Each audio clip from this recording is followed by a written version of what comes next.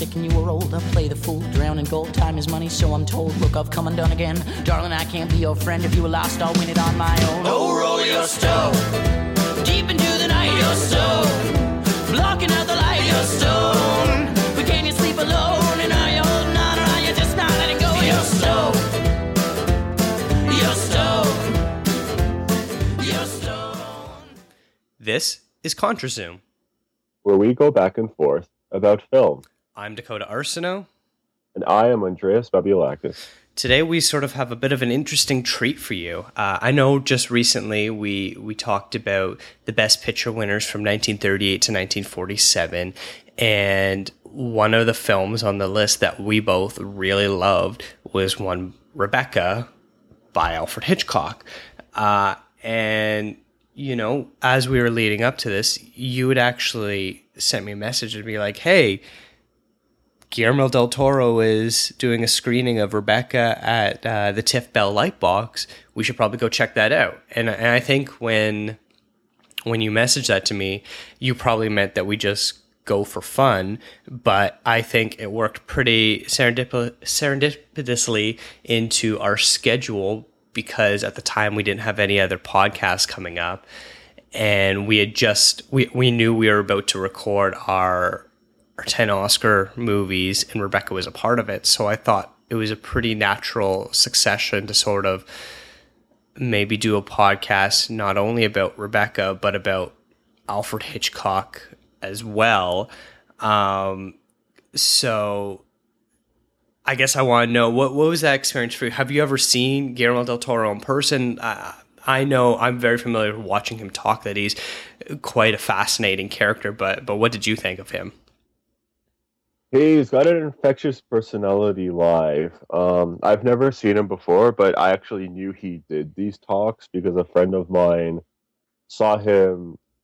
And it's weird because he kind of expects you to go to all of his seminars because he'll always refer to the next one like, oh, and the next one, if you've seen this film, you come back and talk to me about it, you know?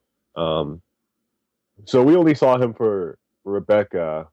My friend saw him for his entire Hitchcock week, or at least most of it. So she got the full experience on the Guillermo del Toro summer school experience. And apparently he's just as funny, just as on his feet with his jokes and his self-deprecation, just as bizarre in a great way, of course. And he genuinely apparently links all of these seminars together if you were to go to all of them. So he obviously isn't just winging it, despite the fact that a lot of this is off the top of his head. He puts a lot of work into this. He is a true film geek, I would say. One that has a passion and a flair, but isn't too whimsical and fleeting to not be grounded. So he goes off on tangents, but he's always anchored.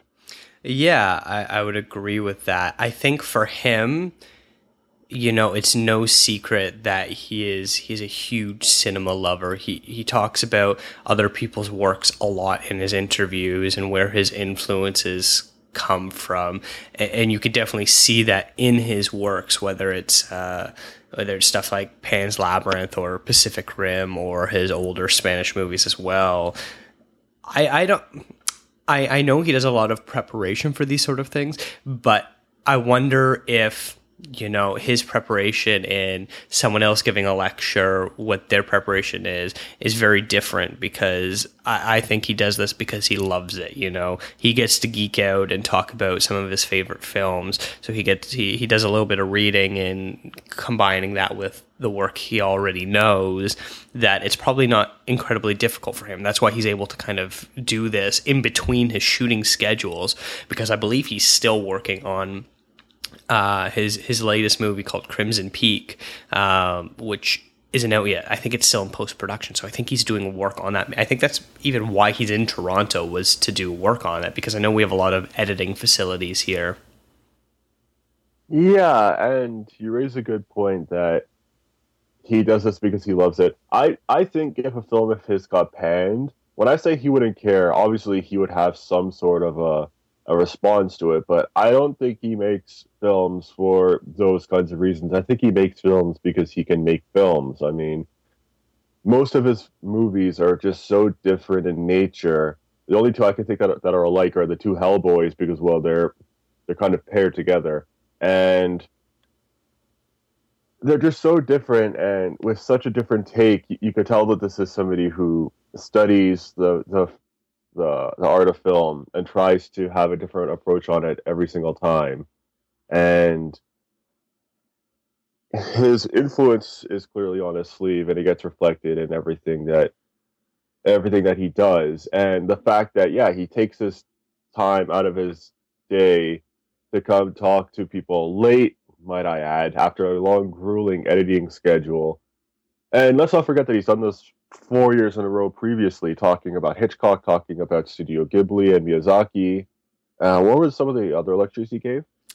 I don't know for sure, but it's something along the same lines where, he's taking classic films and allowing us to view them with him and sort of getting an insight into his brain.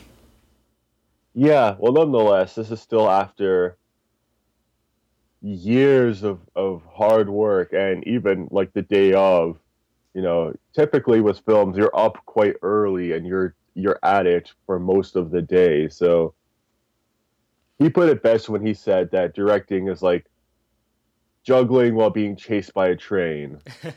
And what was like 8 balls or something? Yeah, it's very, very difficult. So the fact that he's here and he's wanting to be here and he's all smiles and jokes and everything, that's a true testament to his character, that he's willing to put everything else aside because he loves film and filmmaking so much. I feel in that respect he's a bit like Quentin Tarantino, who will routinely screen movies for his cast and crew during shooting just because he loves the act of filmmaking and showing movies and in that whole experience so much. And I sort of get a similar vibe from Del Toro about that as well. Now, I guess, we talked about Guillermo del Toro, and, that's kind of crazy for us because I know I'm a huge fan of his between the Hellboy movies and Pan's Labyrinth. Pan's Labyrinth especially is definitely one of the best films of the past, 15, 20 years or so. But the whole purpose of the screening was to talk about Rebecca. And Rebecca was one of the last films I watched in the Oscar countdown, and I know it was one of your first ones, but what new things did you learn from watching this that you either missed or you didn't think about from hearing Del Toro speak about it?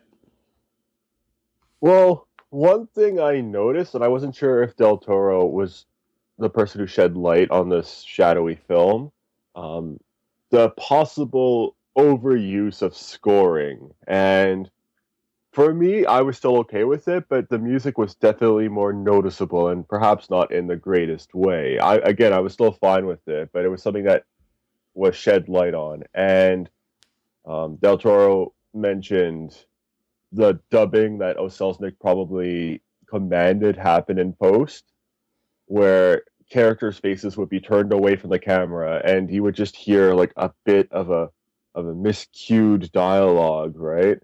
I don't know. Again, I don't know if it was because Del Toro told me it was there, or if I noticed it just because I was watching it on a massive screen and not my laptop this time. So a lot of it was more about the filmmaking aspects as opposed to the story or any small details within like the cinematography, which I didn't catch the first time. The only things story related that I caught this time around were obviously cues as to what the whole twist and the plot threads would lead to, because obviously it's a mystery. You won't notice these things the first time around. But apart from that, yeah, most of it was the actual filmmaking. What about you? Well, I agree with what you were saying about the score. He referred to it as Mickey Mousing, where every action has basically a music cue that sort of relates to it. The character seems happy, it's a happy swell. The character is angry, it's a deep swell sort of thing. And that's a huge problem that I have with movies made. I don't know, basically any time before the 90s, even the 90s do it as well. It seems to be only more of a recent trend where filmmakers allow the scores to be a little more natural. There's very few scores from early movies that I think are fantastically paired with their film counterparts. And this was something where I probably didn't notice as much because I was very invested in the story. But yeah, when he mentioned it and you see it again and you're just like, this is kind of annoying actually to listen to the music at some point. Yeah, well, a good example, I would say, for a lot of people who kind of don't get what this is at the moment, if you watch The Artist and you notice like the xylophone trailing every step that Jean Dujardin takes. So like each step he takes, there's like a xylophone that's accompanying him while he's dancing. That's basically it, where it feels like he's playing the xylophone with his feet almost. That's Mickey Mousing. And as you said, a lot of films had that back then because pairing music with film, especially during talkies, was kind of new. So they didn't know how to separate this music that scored like a speechless film rather than a film that can talk and have its own say, and the music just kind of accompanied it as an atmosphere. So yeah, a lot of films back then had it, and it's more of a recent thing where it's just an atmosphere now rather than a complete talking entity. So if you want a good example, because obviously The Artist is supposed to feel like a film that's a silent picture from back in the day, that's a clever use of it because it was done intentionally. Yeah, that's definitely the most obvious example where it's done in a very meta way. Another cool thing that I sort of learned was Laurence Olivier, his monologues basically tell an entirely different movie that we don't get to see. Almost most of his speeches regard to things that happened in the past, about his past life with his wife Rebecca before she died and the aftermath and all that sort of thing. But we're not privy to any sort of flashback or anything like that at all. So it's kind of interesting that, if they wanted to, if someone really wanted to, they can make an entire movie using Olivier's speeches as a plot outline and it'd be a fairly fleshed out film. Yeah, which I don't know about you, but I kind of like it the way it is because it's so much more colder and you kind of feel like you're reaching to get more, but you're being cut off, which just adds to the shriveled nature of the film, and it leads to really interesting parts, like Del Toro himself even pointed out, when the camera occupies an empty space and is moving around as if you see like this ghostly figure of Rebecca walking around, and it finally ends up panning to Laurence Olivier, who's been talking to this empty space for the last 2 minutes or so. We wouldn't have had scenes like that if it relied on flashbacks. And let's not forget that Selznick probably would have made these flashbacks really, really hokey if he had his way with them, Yeah, that was something I had noticed the very first time I had watched the film a few years ago, and I think that's one of the best moments of the entire film that you're referring to, when Olivier's character is talking about the night that his wife died in the boathouse, and that camera movement, like, he tilts up, he pans, the camera then moves, like it's quite an intricate little movement that's going on, and I don't think it's so simple, yet it works so perfectly that you wonder, is this something that other filmmakers maybe overlooked or didn't think would work? Or is Hitchcock the only person that could pull something like that off? Right, and I guess once we're done talking about Rebecca, we're definitely going to go into the things that helped make Hitchcock one of the best of all time, if not the possible best. But there's still quite a bit of Rebecca, I think, to talk about. Like, this time around, I know you've seen it once. I know you've seen it twice. The third time, how did you feel about Laurence Olivier? I almost disliked him more. I remember you were saying because it was more amplified on screen that to you it was more noticeable. Yeah, my issues with his performance, in case you either didn't listen to the other podcast or you're not familiar with it, I feel that he gives a bit of a phoned in performance at times, that there's only a few moments where he seems really invested. And I know his character is supposed to be a bit aloof and cold, but I think an actor as good as him, he's acting those scenes instead of being those scenes. And if you're really, it's just kind of hard to explain if you're not really understanding the language of acting. But you understand what I'm saying, right? I do, yeah. I You would know who wrote this. I don't remember.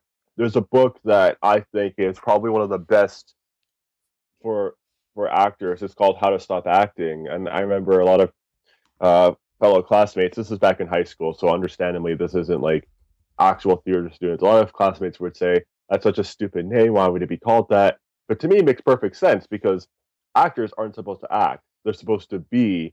I don't know if you know this story, but when Marlon Brando was still in actor school, you know, the teacher would give some crazy scenarios for them. Like one of them was pretend you're a chicken during a nuclear war and go. And everybody else would run like a chicken, got their head cut off, going crazy. And Marlon Brando kind of just stood there trying to lay an egg. And the teacher said, "What are you doing? Aren't you scared?" And he says to the teacher, "I'm a chicken. What the hell do I know about atomic bombs?" And that's a great example there. Instead of acting like such and such, you're being the reality of the situation. So to me, I it makes perfect sense to me. And I kind of see what you're getting at where it didn't feel like he was a part of the picture. He felt like he was kind of just getting his paycheck and inflicting emotions.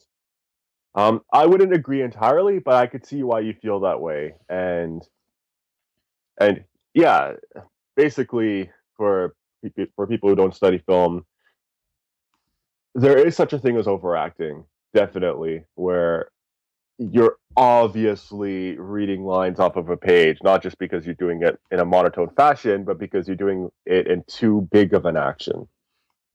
Yeah, and then I guess on the flip side is I was a little so-so on Joan Fontaine's performance before. I really loved it after seeing it on the big screen and also hearing some of the stuff Del Toro was saying about her. A lot of it was stuff that I was I was thinking and seeing and realizing, but I wasn't knowing how to put it into words to explain it. Like the idea of that Fontaine was she was being infantilized to show her innocence to the point of not even naming her to giving her the character a name. She's just known as Mrs. De Winter. Was something that like I thought about. I was like, wow, there's quite a few moments where she's either treated like a child or she seems to act like a child. But that whole point is the innocence. And then after she knows about how Rebecca died, she suddenly changes. And it's quite a noticeable shift in her performance as well. Yeah, it's interesting because even the way that Olivier's character proposes, where he just says, "Don't you know I want to marry you, you fool?" And the fact that she's smitten by it, yeah, for most of the movie, she's kind of just this childlike character that gets yanked across the screen into this rich household. And even, I can't remember her name, even the person she was working for kind of saw her as not very much. "Oh, can you do this for me? Do my chores. Oh, wouldn't it be lovely if I talked to this fellow while you can just do stuff for me?" Nobody really takes her seriously. So the one time that the film itself decides to is when she's facing the concept of death and the fact that this person she married may or may not have killed someone. And that's kind of like the destruction of childhood right there. And it's interesting to note that because Del Toro himself, who created Pan's Labyrinth, which is a great example of this, said that there are a lot of similarities between fairy tales and Gothic artwork. And fairy tales back in the 18th century were cautionary tales that basically said, "Don't do this because this will destroy your innocence in your childhood." So the fact that we can notice that visibly present here I think is a great reason why he featured it in his Gothic Film Week, because it is quite a staple within that movement. Absolutely. Now, I guess I think we should move on to talking about what maybe we learned about Hitchcock himself. So not just specifically to Rebecca. I thought it was kind of interesting pointing out that in Rebecca, I guess, Hitchcock was working as a bit of a German impressionist filmmaker with his use of light, kind of like in the home movie scene. And you see that, and I just have flashes of the other German impressionist films that I have seen, stuff like either Nosferatu or The Cabinet of Dr. Caligari or things like that, where they're quite different thematically, but that idea of light only being on the eyes and the rest of the space is dark is a very German technique. And seeing that just sort of realizes, you think, oh, Hitchcock is this sort of, self-made man. He made his own shots and sort of things like that. But then you realize, no, there had to be some sort of influences on him. And when he was coming up, obviously the 1920s would probably be when he first started, paying attention to film. I know he started directing not long after that. So it's kind of cool to see that parallel there. Yeah, the whole lights and shadows being used is quite noticeable in Rebecca, especially because there's that scene which Del Toro himself points out for this specific reason, where they're watching old videos, or not videos, they're watching old tape reels on their projector, and you just see this light kind of facing Joan Fontaine's eyes, and then it suddenly, the whole room will light up because a different picture is on screen, and you see her whole face all teary-eyed. And it's a great use of light and shadow. And yeah, no, it's exactly what it is. It's a German expressionist film made for Americans, or for the English. Yeah. Del Toro was saying that Hitchcock was very conscious of class warfare in his films. Do you agree with that statement? I'm not too sure where I fall on that. Maybe because I've only seen maybe 10 or so of his close to 100 films, that I can't accurately say agree or disagree with that. But what is your take on that comment? I think to an extent, because let's look at something like Psycho, where you have this kind of rich lady who's leaving to flee the scene, and she ends up in this dingy motel where this kind of rundown fellow lives, and he's creepy, and there's nothing to do there except for like stuffed dead animals. So even there, where it's not like noticeably about the actual classes, like, oh, I'm rich and you're poor, even there, it's the bad guy is this guy who isn't even close to this person's league. And then if you look at something like, let's say, a Rear Window, where you have maybe this rich person who's kind of stuck in his room with nothing but his camera because he's a rich photographer, and he's kind of looking around the block, and aside from the fact that his leg's broken, he's got it really easy. He's got a beautiful girlfriend, he's got a rich career, but he's observing the awful lives of all of these people around him. Like, oh, that Miss Lonely Hearts, I think her name was, she's alone and nobody wants to be with her. This person has these problems. So it's kind of like this man on a higher window observing all of these people who are less fortunate than him around him. So I don't know if there's a lot of warfare, except for maybe Rebecca is a good example of that, but there is a lot of statements on the different classes and their different capabilities and achievements. Yeah, I agree that Rebecca is probably the one that's most likely to be able to see that, but I don't know. Yeah, that's sort of a tough thing for me to really agree with. Maybe because the fact that he was British, that unlike North America, I don't want to say there's a bit of a caste system in England, but there's definitely noticeable differences where you're sort of looked down upon depending on what part of the country you're from. Are you from a more working class area like Liverpool or stuff like that, or are you from a more upper class, almost the sort of stuff that the importance of being earnest would make fun of, like from Leicester or something like that, where you're all stuffy and upper crust rich sort of thing. So I don't know. It's sort of an interesting thing to sort of think about as I watch more Hitchcock films. But who knows? Do you have any other comments that you maybe learned about Hitchcock specifically from Del Toro? Well, we all kind of knew, if you study Hitchcock at all, we all kind of known that he's kind of tortured, especially his actresses, to get the best performances out of them. So we kind of knew that, and I did know ahead of time that Joan Fontaine was told that everybody hates her through this. But aside from that, I think a lot of what we learned about Hitchcock were things that if you study Hitchcock enough, you would probably know. I learned more about the actual film itself, like why specific motions were done, why specific actions were taken. But I think anybody who loves Hitchcock enough would have known a lot of these things. Like he was a monster to his actresses. He loved camera effects. He loved being a perfectionist. You know, these are things that obviously you and I would know a lot about because, I mean, for God's sakes, we're named after a camera technique that Hitchcock basically helped bring to the front.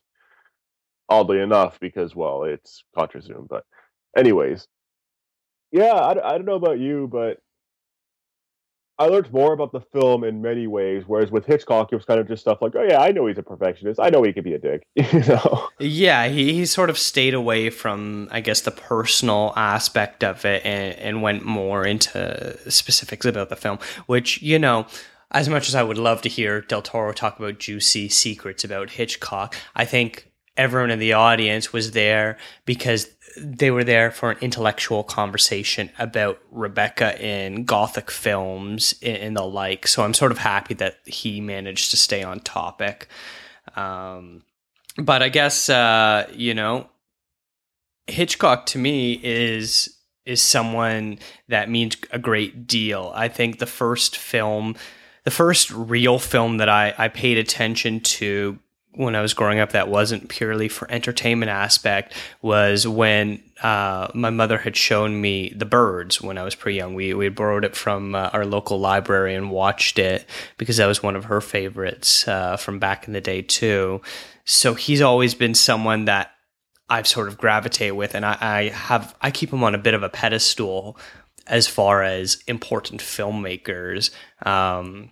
What do his works mean to you? Believe it or not, I wasn't always a cinephile. I loved some movies, but not just films as a whole. And I actually took this horror literature class in high school, and you know how high school is. Watching films in an academic setting, especially at that age, can be a disaster. I remember I used to hate Schindler's List because it was split up in 3 days, and now I consider it one of the ultimate masterpieces of cinema. Not just because my tastes have changed, but because I don't have to watch it in 4 different parts, you know. So usually it's I'm kind of against, well, not against, but I see a big flaw in showing films in high school because it splits it up so much and it becomes unenjoyable and it itself becomes homework. And I don't know why we watched 2 Hitchcock films, but we did. Um, Actually, no, I lied. We watched 3, I think. Yeah, so it had nothing to do with the literature we were reading. Only one of them did, which was Psycho. We read something that was linked to it. The rest of it was just, hey, let's watch Hitchcock. And again, it's a disastrous setting because it splits films up in half and all of that. So when we first watched Psycho, I said, "Oh, great, here we go, another old film. Let's see how this goes." But you know, it's supposed to be great. It's supposed to be really scary. So let's see. Even though it was split in half because of the class ending and we had to continue with the day afterwards. I mean, I was hooked. I saw a lot of it was dated, but at the same time, for some reason, I was just completely hooked. So when we were told there was this movie that this man stays in the same room the entire time, I was fine. I said, okay, yeah, let's watch this because Psycho was great. And then we watched The Birds afterwards as well. And well, it didn't necessarily change film for me, like in terms of like wanting to watch all of it. It gave me insight on Hitchcock himself. So once I became a cinephile a few years later, it gave me an incentive to say, okay, I remember these were great. Let me watch everything else this guy's done. Because if I'm going to study more about cinema, he's a great way to start because he is quite a cinematic genius. So to an extent, yeah, he certainly helped shift my taste as well. Well, that's good. And I think we can't understate how much of an influence he is on this podcast either, because originally we had wanted to call the show The Third Man, which I still think is a fantastic name, and boo on Sean for not letting us take it, but I guess I understand. Stupid Jack White, you know, everyone would think it would be some Jack White podcast or something related to that. And as we were like upholstery. yeah. And then as we are, you know, scratching our brains to sort of figure out something, we came up, I was reading, I was like, oh, ContraZoom, that's a really cool name. You know, it's unique, it stands out, it's easy to say, it's easy to remember, it looks cool. We were thinking Hitchcock anyways, because one of the first ones we had was the MacGuffin. So yeah, which is in theory a good idea, but a terrible name to say over and over again. Where ContraZoom actually sounds kind of cool. This is a MacGuffin, or is it? You know? Actually, now it's not so bad. Maybe we should go back to it. We are now going to rebrand then. Great. Here we go. So I think we mentioned it on the very first episode of ContraZoom, but I'll mention it again. ContraZoom, what it is a name of a shot that Hitchcock invented for Vertigo. So the famous scene when they're going up the bell tower and he looks down and, you know, he realizes Vertigo is kicking in, and it makes this weird sort of like spiraling, zooming in, zooming out, claustrophobic, anxious sort of feeling. That shot is called ContraZoom. What's happening is you can do it in either direction, but the camera is on a dolly and the whole camera is being pulled backwards as the zoom is going inwards. So the point of focus remains the same, but the background and foreground is sort of changing. Or you can do it in reverse where the camera is being pushed forward and you're zooming outwards. It doesn't really matter. It's the same deal. And it makes kind of a nauseating effect. And it was done again most famously in Jaws, when the police chief is sitting on the beach and he thinks he sees a shark in the water, and they ContraZoom on his face. It's also called a dolly zoom, among other things, and it's just an absolutely fantastic shot. It's been used a lot, you know, since then, sort of in a bit of a half homage, half, I don't want to say mocking, but it's not always done for the same effect that it was done in Vertigo and in Jaws, which I think are the two best examples of it. Or have you seen Raging Bull? When do they do it in that? I have seen Raging Bull. In the fight that Joe Pesci's character says that's it, that's the last one. You know, that's his last hit. Remember when he kind of just stops fighting and Sugar Ray Robinson, I believe that's his name, his opponent he fights a few times, he's kind of standing there and they do a ContraZoom where the backdrop suddenly looks huge and he looks menacing. Like in one take, he goes from looking like meek to, oh yeah, I'm going to absolutely destroy Jake LaMotta. It's probably my favorite example of it ever because the lighting changes along with the actual shooting. It's an absolute masterful shot. Absolutely, and it's definitely one of the most creative and inventive shots in cinema's history. All that said, I think we should take a short little break, and then when we come back, we're going to talk a bit about Hitchcock's catalog, so stay tuned.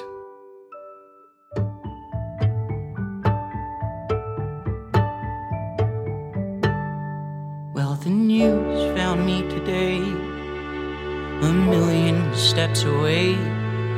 These things take time to travel, it would seem. I can't even fall apart.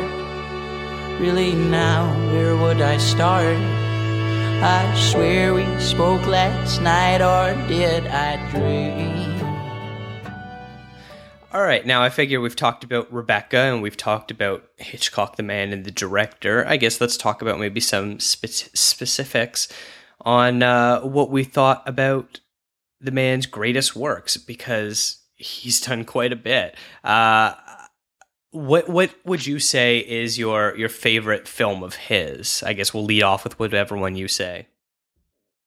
It's really difficult because when we decided to do this episode a week or two ago, I said I have pretty much a rotating top 5, but if I absolutely had to pick one, I think I would go with Vertigo, because of the ending alone, I would say. But as a whole, Vertigo is perhaps his best use of a mental breakdown on film, where there isn't an actual visual monster of sorts, like a killer or crimes being committed. Most of this is just within the main character's head, and it's this big winding story where he does find himself intertwined with Kim Novak's femme fatale character that is manipulative and deceitful, and so with all of that, there is a lead, but a lot of it's still in the main character's head, and the entire film just feels droopy and lethargic, where it feels like you're lagging behind because you yourself have vertigo. Not every time. It's not like you only feel this way when they have the contra zoom where you're peering down the stairwell and, oh my goodness, look at it expand, and you feel so small. It happens even in the slower scenes where it's this brooding, at any second now something could happen. And I think if you're following the cues of the mystery, you'll pretty much expect what's going to happen by the time the climax happens. But I don't know about you, I sure as hell did not expect the absolute final seconds of the film. And I do mean seconds. It's not like a minute where things clear up. I mean, it's the very, very, very ending where as soon as that happens, it says the end, and you don't even have enough time to think about what just happened. And it is one hell of an ending, I've got to say. So for my pick is Vertigo. It's a pretty fantastic film. It's probably his best directed film. He's got great lead performances from James Stewart and Kim Novak, who both probably given James Stewart. It's kind of tough because he does have quite a few great roles, but I would say those are the two defining performances that are definitely going to go down in some of the greatest in cinema history. And we were complaining about some of the scoring in movies. I think this is one of the best scores from that era. It does great to sort of heighten the tensions while not being too in your face. It's like a good horror movie where they don't use jump scares with the music to get a scare out of you, but it does a good job of keeping your tension and your back up against the wall for the whole time without feeling let down during maybe some of the quieter moments. So that was something that I really appreciated, and the fact that you watch the movie. It's a bit of a long one. I guess it's not that long. It's only a little over 2 hours. But it seems like the first half of the movie, it's been wrapped up. And then you realize that there's a completely different movie to go on afterwards, which is kind of a bit of a Hitchcock thing, because he did that with Psycho as well. But to see it done so well is always a pleasure to watch. Yeah, and it's not like it is a completely different movie.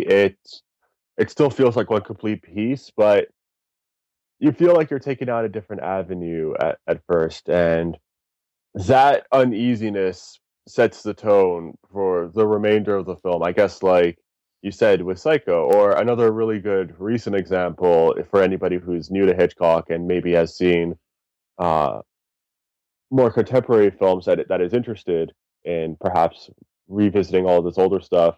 Gone Girl basically does that, where it starts off a specific way, and about 2/5 of the way through, it's something radically different, and you're seeing the start of this second completely different movie within a movie. And um, I'd like to believe that Hitchcock was one of the first people to kind of add this style to his filmmaking, because I don't know if a lot of people who did that back then, except for not even noir directors, would have done that. I think it's something that he definitely popularized.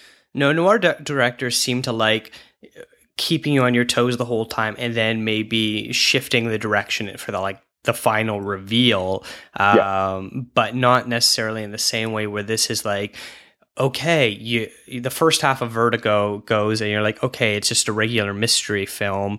Okay, there's the first bell tower scene. Okay, and now we're kind of in a psychological thriller almost, because you're trying to figure out what's real, what's fake, what's really going on. And it just tonally changes to be something completely different, which is very different than stuff like the noir, where it's like, and it was me the entire time behind it all sort of thing, where the bit of a reveal. I know we both love noir, and that's a bit of a cheesy way of me to say it, but that I know what you're saying. I think I mentioned Psycho. I guess let's move on to Psycho.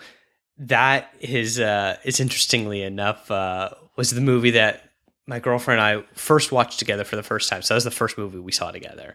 Oh, that's promising. I'm surprised you've been together for so long. Do you like animals, Steph? It was funny because that was one where when we first started dating, we were talking about, neither of us had seen it, but we'd always wanted to. So we made that one of our early date movies, which it went surprisingly well, actually. And so much like in Vertigo, where we were talking about how the plot sort of shifts, Psycho is probably even more legendary in this fact, where everything about the promotion of the film talked about how Janet Leigh was the lead, the star of the film.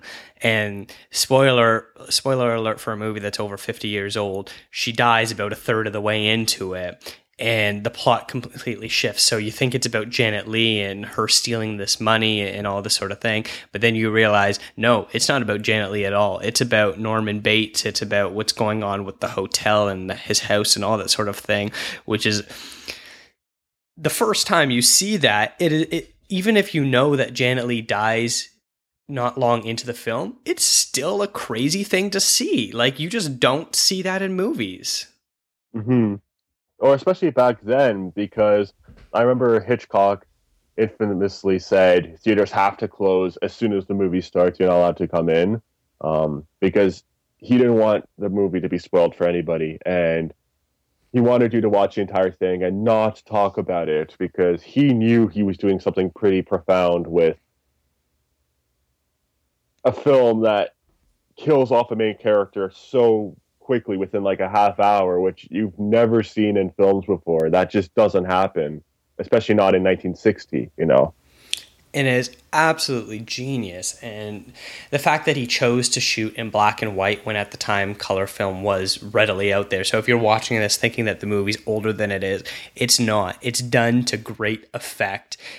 Black and white photography can sometimes be far more powerful than color photography. And this is one of those instances where it just works so well. It was mainly done because of the famous shower murder scene, to sort of get away with not having to show blood and making it appear better. And there's reports of people thinking that the film was color corrected and actually did show red blood going down the drain and things like that.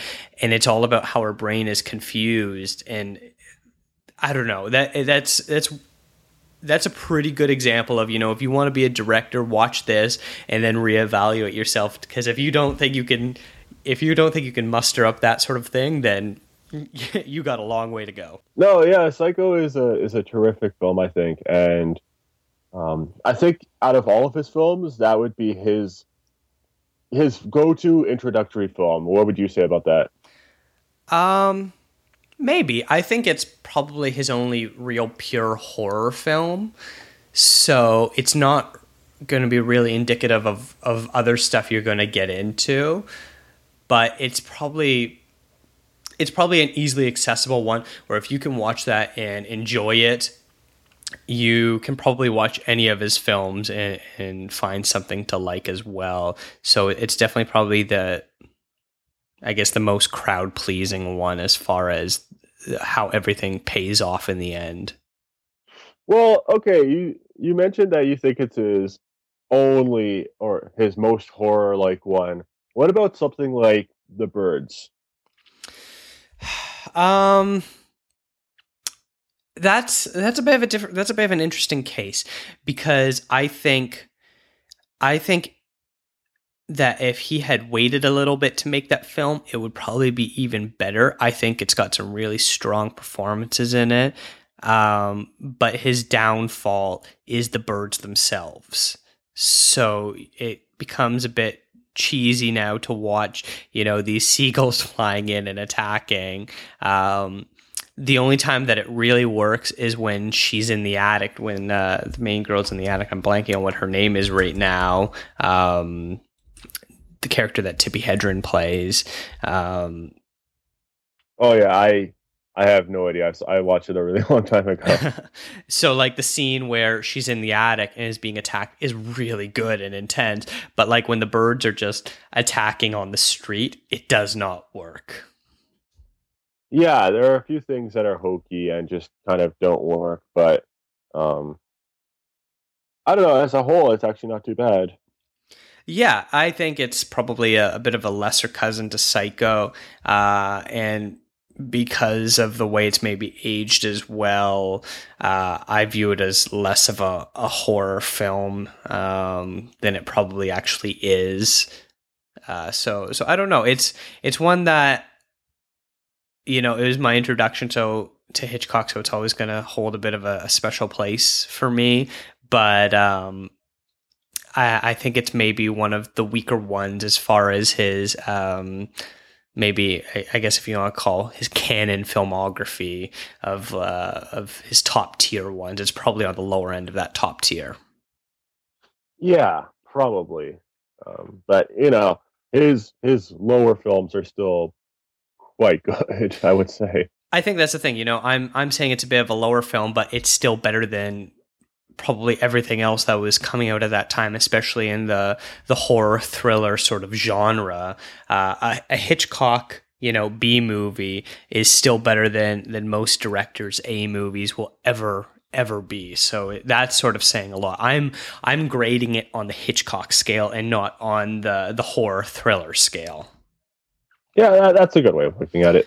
Now, we know your other favorite one is Rear Window. You want to give a little bit of love for that one?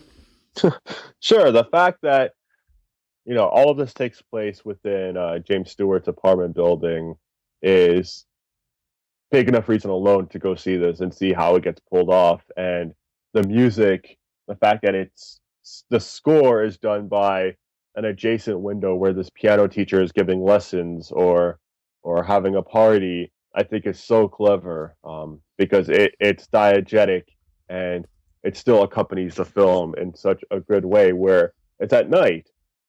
Sometimes the pianist is asleep. So when we don't get music to make things more suspenseful, there's a good reason for it because the pianist is asleep. And just so much of the art direction is crazy. The fact that they built this miniature set with all of these realistic rooms and everything going on within them. I think it's insane, like how much of this film gets pulled off. And when you're talking about Hitchcock and you go into his most ambitious films, and this is Hitchcock, you're talking about something truly crazy because again, this is Hitchcock. He's done some of the best films of all time and a good chunk of them too. And I would consider Vertigo his best, but Rear Window his most ambitious, honestly. That's probably not too far off. There are sections in this where you look at it, you can show a number of scenes, and you just wonder, how does he come up with this? How did he pull this off? All these sort of things, and it's no reason why his name was the master of suspense, because Rear Window is probably one of his most suspenseful films as far as what's happening. The stakes aren't as high as, say, something in Psycho or The Birds, where there's more external forces there, but the suspense is probably higher than any other film that he had ever directed. This is another James Stewart movie, so maybe there's something to do with the fact that James Stewart is in two of his best films, says something about that. Maybe it's more James Stewart's performances or something. But he turned in another great performance that could have been a bit of a lazy one like Olivier did, because he's sort of confined to a wheelchair, but instead he turns in an amazing performance despite his limitations. I think, in fact, his limitations enhance his performance as well, because you feel the urgency that is there, especially the last act when Grace Kelly is investigating the apartment of their suspected murder neighbor. Yeah, and it's crazy because, again, this is all from this one perspective.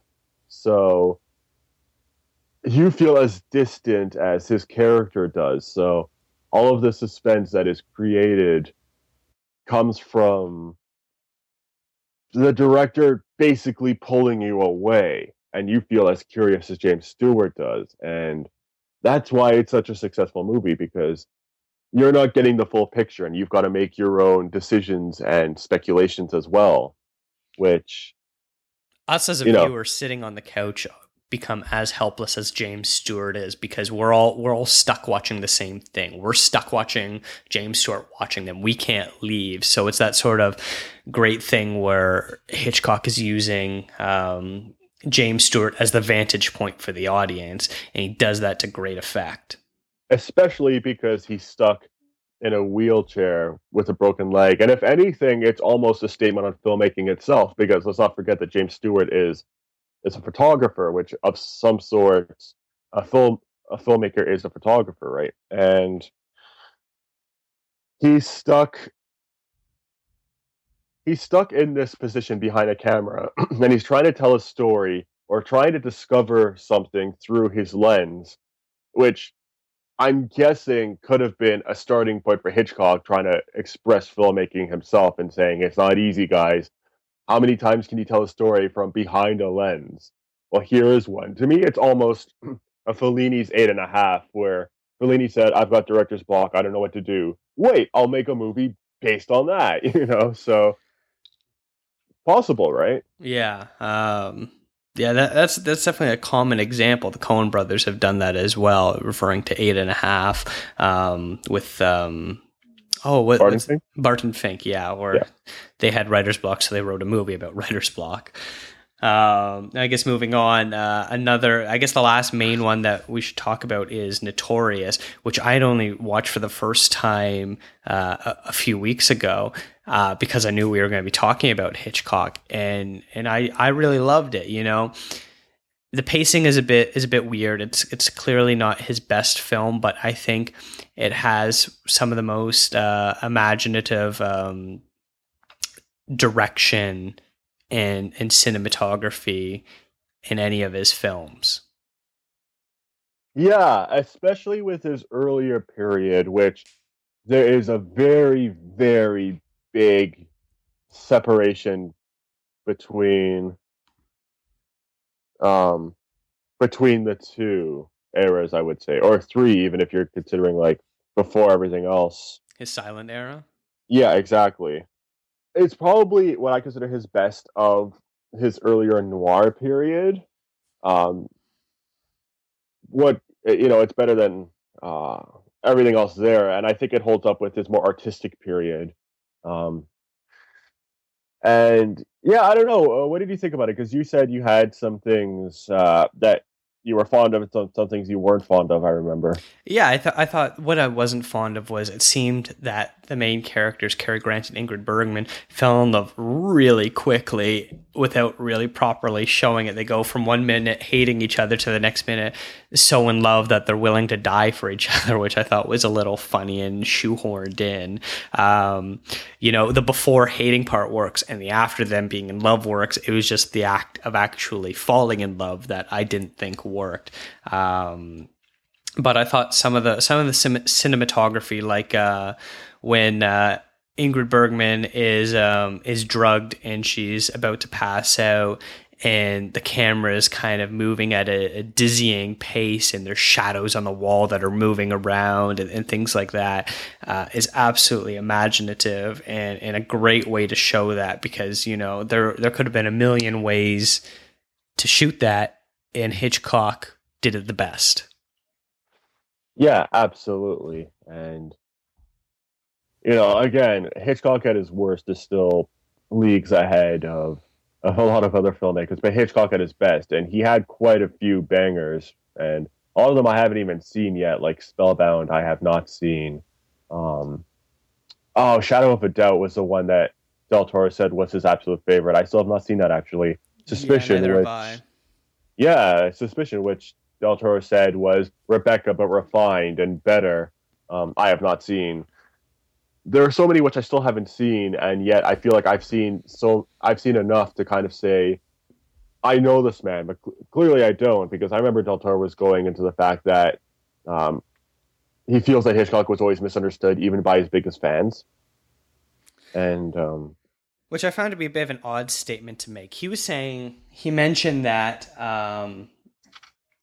it kind of took until Cahiers du Cinéma, the famous French magazine that Francois Truffaut and Jean-Luc Godard worked for before they became filmmakers.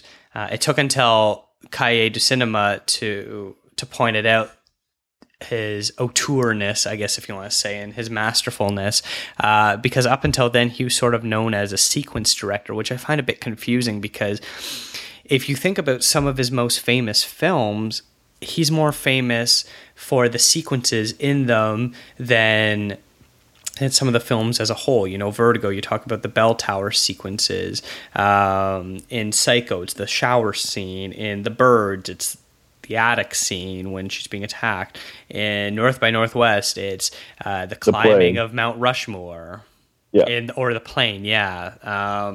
So, when I think of Hitchcock, those are the moments that sort of instantly pop up in my head, and that's exactly what a sequence director is. That's what he's famous for, sort of thing. So I find that a bit of an odd thing to sort of grapple with, although his films do offer way more, under the surface sort of thing, that I guess it is a bit inappropriate for me to say, oh yeah, he is a sequence director.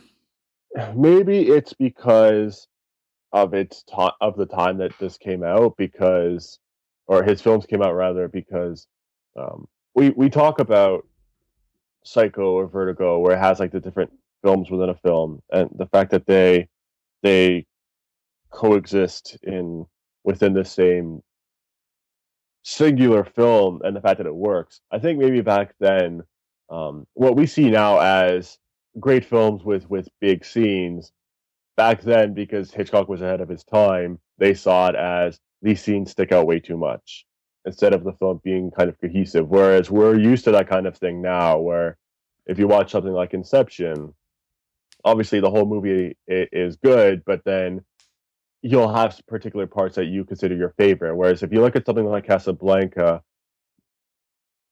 the whole film is kind of one single note. I mean that in a good way, where the whole thing is just one unit, and it doesn't work the same way where you have moments that are meant to kind of kick you in the teeth, like a lot of these Hitchcockian films have. So maybe back then they weren't necessarily used to it, and that's why he was considered like a sequence director of sorts, where he had these moments within a film that were his best. Which I think his films as a whole were great. but I could see why some of his sequences are definitely shoved to the forefront when we talk about such a filmmaker. Yeah. I guess to sort of wrap things up a little bit, what is his legacy for you when people talk about Hitchcock or when you're talking about it? What does that mean to you? To me, it's a director that was prolific, that somehow had all of these different ideas under his or in his sleeve, that he just kept dishing them out. And he was kind of perverse in such a way, but he helped push filmmaking because not a lot of directors would be safe, or what would the audience want. You know, Hitchcock gave what the audiences wanted by doing the opposite, by giving us what we wouldn't want, what would make us feel uncomfortable, rather than make us feel like, okay, we're fine because we're the viewer. He paved the road for a lot of filmmakers, and he did so while torturing everybody on camera and in the chairs watching the film. And because of that, he kept us entranced, excited, not knowing where anything was going, and just completely fixated on these characters that could be killed off within minutes, or these stories that could take a twist and turn the completely other direction. He completely toyed with his films, the people within them, the people watching them, the people who worked on them, everything. The only person who knew fully what was going on from the get go was Hitchcock himself. And the fact that he still had control, such control, with this in mind, of so many different films, I think is a true testament to his craft. Yeah, I agree with all of that. When I think of Hitchcock, it's sort of warm fuzziness that I'm feeling, knowing that such a talent has existed in this world and brought so many great films to us, that we should all be really thankful that such a man existed. And he did so many interesting takes. I think he was better at deconstructing genres better than just about any other director. Someone like Wes Craven, who just died, sort of deconstructed the horror film with Scream. And I feel like Hitchcock did a lot of that, whether it was with Psycho deconstructing what the female lead was supposed to be, or with Vertigo for what we were supposed to be believing, or, basically every film of his we can sort of look at. And as you were saying, the audience was expecting one thing.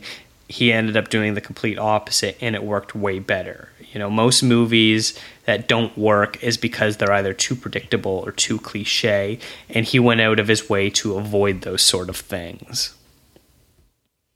Yeah, which especially back then is quite risky, because you look at something like Tarantino now, and I mean now, and everybody loves him and he's seen as like this eccentric filmmaker, but back in the early 90s, when Reservoir Dogs and Pulp Fiction came out, that's when he was seen as like this rebel that did things that shouldn't be done.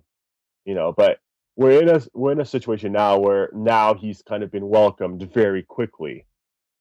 Or, I guess an example is Gaspar Noé, where he's made some of the most controversial films of all time, and his film Love is premiering at TIFF, actually. And the fact that he's using unsimulated sex scenes with his graphic content that's already within his films, a lot of people are kind of just ho-humming at it. And this is a director that's been out for like 15 years or so. I don't know. Like, people either loved Love appropriately or hated it. But the point is, that mystique of him being like this in your face, where did this come from director, is kind of rubbing off. Same with Lars von Trier. You either love him or you hate him. But back in Hitchcock's time, Hitchcock was one of the few people doing this. So he was always seen as this complete magician, this complete respectable figure, this master of sorts. And he's still seen that way. That's the kind of power that he has, where he had a niche and he didn't get stuck within it. Tarantino's still quite acclaimed. Some of these other directors are, but depending on who you talk to. But with Hitchcock, he surpassed time. He kept shocking time and time and time again without being nearly as exploitive as some of these other directors are.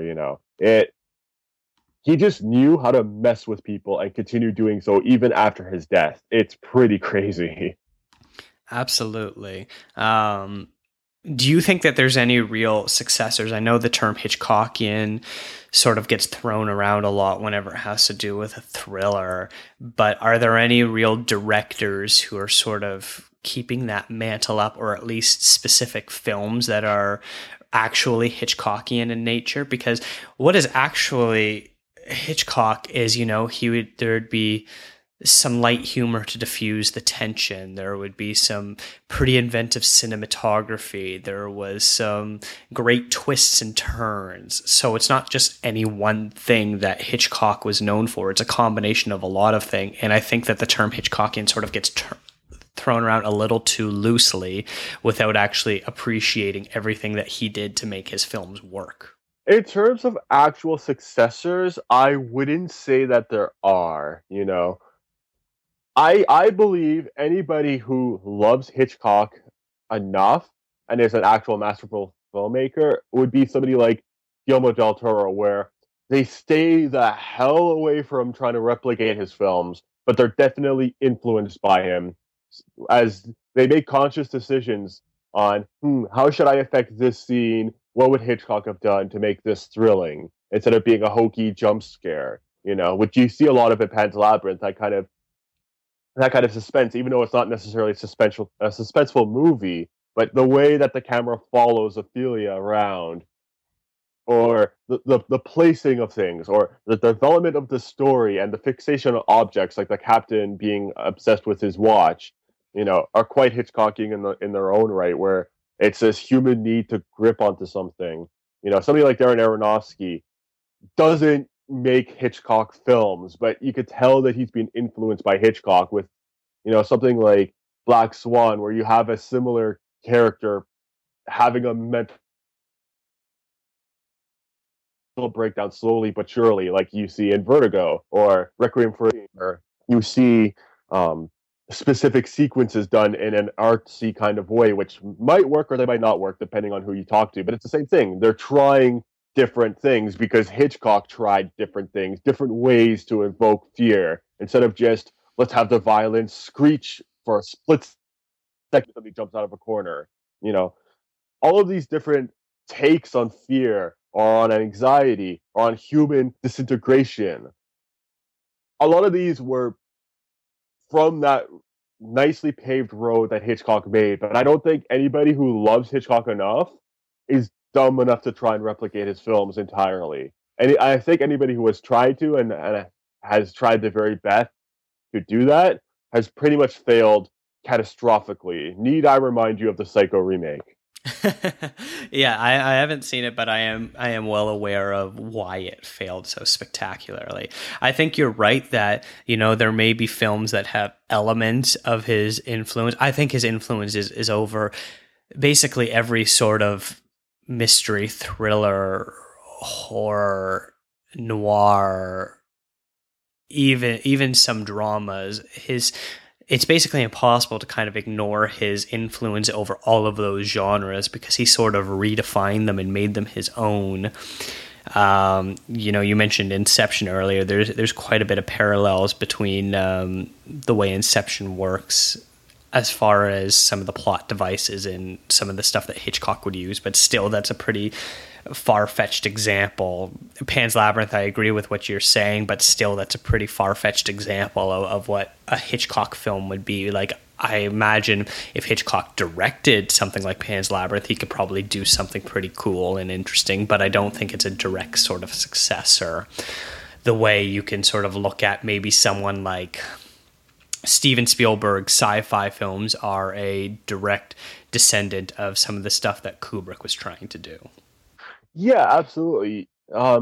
You see a lot more of this with other directors. I mean, I think a good example is if you listen to our last podcast, Ingmar Bergman was very influenced by Ford's directing, and you could see some very clear similarities between the two, even despite the fact that Bergman himself was quite a game changer and an auteur of sorts. Um, I don't know. What are some other good examples? Like, some quirkier filmmakers might have gotten stuff from other quirky filmmakers, or you just see a lot of similarities. And, Tarantino himself is probably the biggest film fanatic of all time, where almost everything within his films is a take on other films. And his biggest, biggest inspiration is Sergio Leone, where his favorite film, if you check out a lot of Tarantino, you'd know this by now, is The Good, the Bad, and the Ugly, which is actually my own favorite film.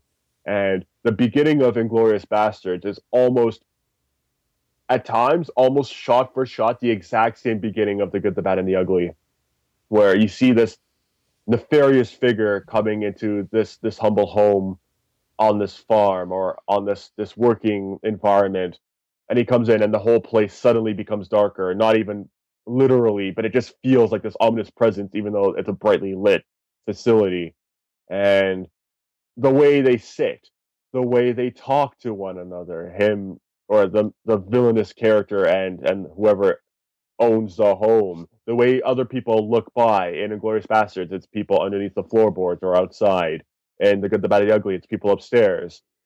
You know, almost everything is almost shot for shot, but Tarantino would tell you immediately, "Oh yeah, I did that on purpose. I love Sergio Leone." With Hitchcock, you don't really find that ever. I don't think anybody would even try to attempt to come close to a Hitchcock motif of sorts, unless they're using dolly zooms, specific elements, ideas.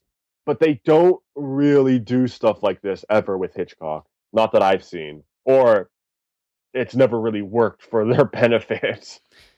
I think sort of my last thought on all this is, as far as going back to his legacy, is you have a filmmaker who, has a tier of films that are considered not only his best works, but some of the greatest films of all times. You have Vertigo, Rear Window, and Psycho. Those three are basically like playing director on God mode, where they're just that basically perfect films that no one can even touch at. And then, you have the next tier, whether it's stuff like Notorious, The Birds, Strangers on a Train, stuff like that, where that's still better than most filmmakers could ever get. If Strangers on a Train was another director, that would probably be their best film that they ever made. And then, you go down to the next level where it's some of his stuff that there's stuff that either hasn't aged well or wasn't at the same level, either North by Northwest or Spellbound. Even Rebecca. Rebecca I would put up in that second tier. Okay. But yeah, where it's like things that are pretty solid, but there are some things that don't work. That would be, still a top 10 movie of that year sort of thing. So it's kind of crazy to think that, you could probably do about 5 or 6 tiers of goodness of Hitchcock films, and each one is still going to be the best of what that grouping is. You're talking about Hitchcock's B films, whether it's stuff like The 39 Steps or something like that. And that's still a lot better than a lot of directors, which is kind of crazy to think about, that someone could be so prolific and still have such master over the craft. Yeah, because this happened a lot with music as well, where musicians would release 2 albums within a year or an album afterwards, and now it's such a steady pace. To think about that with film is, outside of the silent film era, might I add, is absolutely insane. And you see people now, like, to go back to Tarantino, people are waiting on his new film, The Hateful Eight. And they're like, yes, we're finally here for The Hateful Eight. And it came out relatively what's considered soon after Django Unchained, which that came out only 2012. So if that's considered quick, I mean, I don't even know what people would consider Hitchcock's conveyor belt of ideas. Yeah, absolutely. So basically what we're saying is, if you don't if you haven't seen a lot of Hitchcock films, why are you listening to this? Go and watch some. And if you are a big Hitchcock fan like us, maybe tonight put on your favorite Hitchcock film and remind yourself why you love him so much. Music this week is brought to you by Birds of Bellwoods. They are a Toronto area band that plays country, folk, rock, a little bit of everything. Earlier this summer, they played at the Boots and Hearts Festival, and then back in September, they also played at the Toronto Urban Roots Festival. So make sure you go to the show notes, and there'll be a link to buy their EP, The Fifth, which just came out this summer, and please listen to everything else they have. Yeah, and you can also please follow along on Twitter at ContraZoomPod, and our show notes are going to be up on liveinlimbo.com. Where can all of our listeners find you, Andreas? You can find me at Andreas Babs. And you can find me at DGAPA. And so let us know what you think of your favorite Hitchcock film or our interpretations of Rebecca or things like that. So thank you so much for listening.